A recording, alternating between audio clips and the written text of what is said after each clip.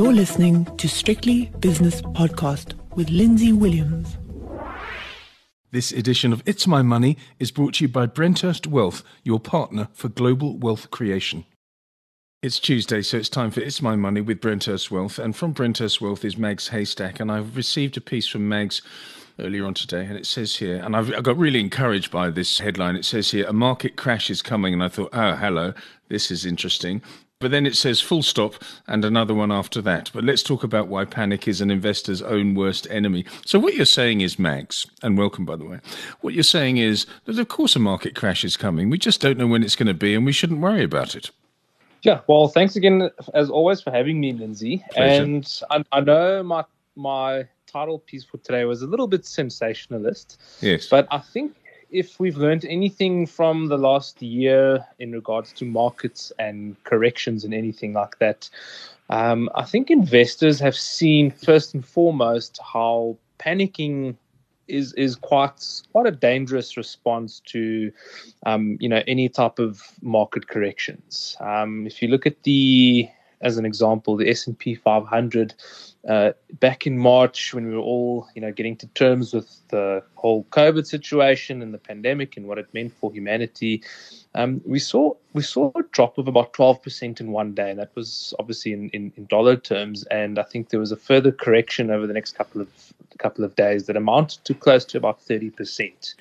Obviously, since then, the markets have recovered. The S&P 500 has continually hit new highs over the past couple of months. And I think the biggest danger that had come out of all of this and, coming to terms with these new type of, issues in the market was that investors who panic sold out. They've really felt the brunt of the damage of what's happened. I think, personally, if you look at different investors, if they had pulled out at the bottom, reinvested at some point in the future, they probably have only just recovered. But as my title said, market corrections, and I think crash is quite a strong word because it takes quite a lot for a crash to occur and for a market drop to be considered a crash. But regardless of all those facts, investors who have panicked, sold out, they ultimately were left with two things. They realized their losses, and they were also faced with an issue of, well, when do they go back into the market? And that's kind of the topic of conversation that I would like to talk about today, and also go over a few fundamentals of investing. Okay, well, let's do that. You say don't panic, and you put panic in capital letters. And if there's a very famous phrase from a very famous English sitcom called Dad's Army, where Corporal Jones would say, don't panic, don't panic. So you're saying don't panic. You say risk profiles. What is really meant by them, and why are they so important? And yeah, I think you need to explain that to me. Now, obviously, with any investor, each investor has a different circumstance relating to their investments. Now, when we refer to risk profiles, it all comes down to, what is the acceptable degree of risk an investor can handle within an investment. When we look at risk profiles, we are kind of looking at the possible volatility that an investor can experience. You get different investors, and to kind of summarize them in a more simplistic manner, you get a conservative investor, you get a moderate risk investor, and you get an aggressive type of investor. Now, as I've said, I'm really just summarizing that, but it really relates to the capacity for each of those investors and the underlying risk within an investment. Now, when we refer to risk, an example I like using with a lot of my clients is, and I asked them, I said, how do you feel about your investment gaining 30% in a year, regardless of it being in rand terms or dollar terms? And most of them will say, definitely, who wouldn't want 30% gain? Then you turn the coin on the other side, and then you kind of explain and say, well, how do you feel about losing 30% in a year? And that's when the conversation gets quite interesting, because that kind of is an example of risk in a nutshell. It's about how much upside does the portfolio have? What is the potential for that upside? But in the same breath, what is the potential for downside? So when you have a lower risk profile, yes, your investment is not going to participate in the same level of returns that that the markets could provide, but at the same time it might also provide a degree of protection for the capital so that the losses are not translated the same. It's almost as though you're saying, sorry to interrupt you, but the plus 30 minus 30 example is very interesting, because you might be a youngster and you've just gone onto one of these new trading platforms, and you say to yourself, well, I'm looking at Tesla, I'm looking at GameStop, I'm looking at a few other companies as well, and I'm willing to take $5,000, for example, and if I make 30% in the next few weeks, then that's fantastic, but I'm willing to lose 30%. That is not what Brenthurst Wealth is about. Not necessarily. So obviously with younger investors, they can take more risk because they've got more time on their side. And time is obviously the most critical component for any investment. You might have a short-term investment. You want to park some money into cash where you don't want to lose any money, because the objective of that investment is that you want to use it in a year or two. As an example, we've given it. Some of our clients, they approach us and they say, listen, I'm looking to perhaps buy a property overseas. I just want to park my money for a year or two where it's safe, but I can still get some degree of return. That would be a very, very conservative investment that does not participate in market movements. On the other side, you might have investors who have mentioned, I would like to invest for my retirement. I'm in my 30s. My time frame is 20 years plus. And they can... basically their portfolios can accept different levels of volatility because they have the time required for the portfolios to recover and hopefully participate and experience capital growth in the future. And that's the next point I wanted to raise is, there's two different components of markets and timing and all of that. But ideally, we have to discuss timing the markets versus time in the market. Now, timing markets is impossible. And it's the basic, concept of, well, when do I withdraw my money if there's a market correction? And when do I get back into the market? We don't know if anyone has the perfect formula for timing the market, then they would most likely be wealthiest people on the planet. But time in the market is so important because it allows your portfolio to experience the volatility and recover. It's as soon as you withdraw your capital when there is a market correction that you lock in your losses, and unfortunately there's no going back from there. I've been on roadshows with well-known Cape Town-based investment management company that I know you're quite close to, and the statistics are quite staggering. If you'd had withdrawn your money for a certain amount of days during a bull market, how much you would have lost compared to people that just sat there and said, you know what, there's going to be a dip. Of course there's going to be a dip, but I don't need to be participating in that dip by getting out and trying to get in again. So time in the market is so important. In other words, you stay there and you don't fiddle with your portfolio. That's completely correct. And I do apologize. This is completely anecdotal, but I remember, reading or hearing a presentation, and I think you're referring to the same company, but yes. They basically indicated that the top over a 20-year time frame, all the returns came from 13 days. As I said, I could be completely wrong, but it gives you kind of the idea that we don't know when those top performing days are, but investors who remain invested and benefit from those top 13 or 20 days are the ones who are going to be in a much better position. It's the investors who, as the topic of the conversation is today, is panic and withdraw all the money and they want to put it in cash and then now decide, okay, the markets are have recovered and going back. Because we kind of have an event when that happens, and it's twofold. Firstly, they're withdrawing the money at the bottom of the market, and now when they're entering the market, it could potentially be the peak of the market again. So they've lost the upside, and now they're entering the market at a much higher point. And if they had just remained invested, analyze their objectives, their files, and all of that, and kind of understand that there are placements within the portfolios and investments that help protect the capital on the downside, and that reanalyzing the strategy and just re-looking at it and understanding that panic is probably one of the worst responses to any type of market correction.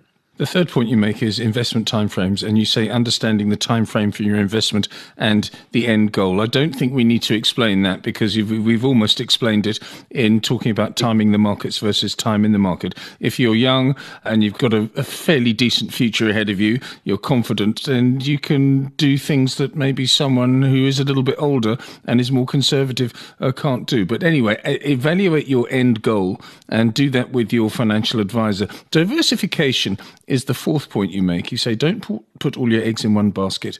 You say it seems like a cliche, but it's not. But you want to explain what is meant by having all your capital in one investment platform. What do you mean by that? Diversify investment platforms or diversify your portfolio?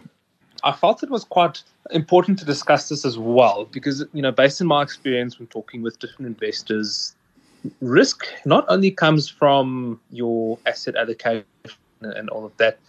There's a bit of a misconception that having all of your money in one place might seem very risky as well. So I just thought, just as a side note to discuss, we're talking about risk and profiles and everything. When you have different platforms, bear in mind that a platform, be it local or offshore, is basically just the reporting function of any investment. You have the ability to have, for example, multiple investments with one single platform, but where the diversification comes from is the different asset classes within the different funds that you use. Right. I think it's important to discuss that because we are very vocal on diversification, and that it is also very important in terms of assisting investors to achieve their goals. So effectively, a platform is just where the reporting comes from. They do the tax reporting. They indicate, how well or how poorly your investment has grown.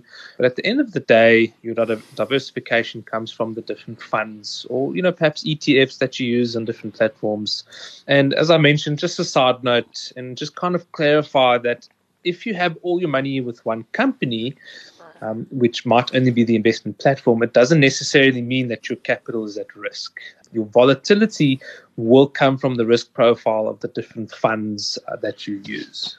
Okay, diversification. It's always a good thing. I mean, also in money management with stop losses, you can diversify as much as you like, but if a share price goes down 10, 15%, there should be a stop loss in there. Anyway, that's me going off at a tangent. The final thing that you say, Max, is clarity, and it's mind over matter. Evaluate and then respond. What do you mean by that?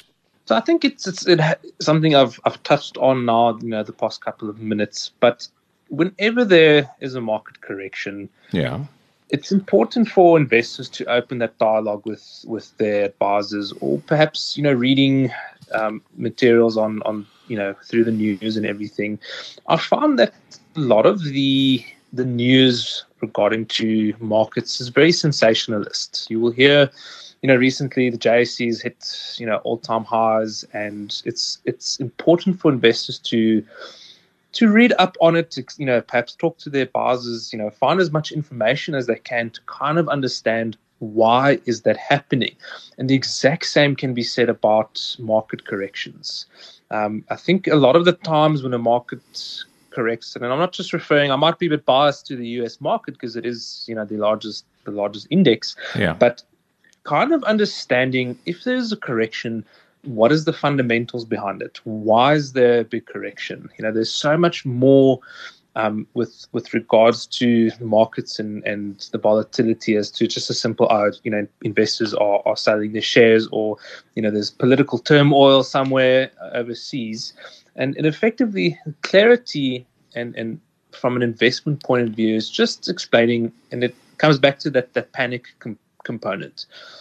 If there's a reason for panicking, why are you panicking? Are you afraid of losing your money, or is this just what the media is telling you that panic and it's the end of the world, kind of what we saw happen about a year ago?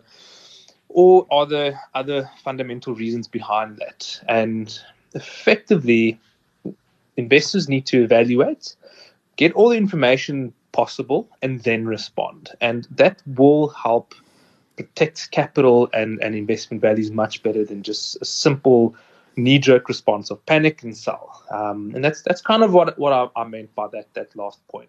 That's a very good point indeed. My ideal situation would be as follows, Mags. It would be give 90% of my money to a responsible fund manager, for example, Brenthurst Wealth, and leave it up to them. And they've got a good track record, so away we go. Time in the market rather than timing the market. Let's get on with it. But I would love to take that 10% or maybe 5%, who knows, and just have a little bit of a punt here and there and say, I fancy this stock, I fancy that. And if I lose my money, then I can afford to lose that money. That is my absolute ideal situation. Many of your clients won't share my thoughts, but that's what's good for me. But just keep the speculative side of your portfolio very, very small and be prepared to lose it. Would you say that is a good policy? No, definitely. And as I've mentioned, I think in our conversations in the past, we get clients from all different walks of life. They might be in a position where they have the ability to, make a punt on, let's say, 15 or 20% of, between 5 to 15, 20% of their portfolio, where they specifically ask for a more aggressive portfolio.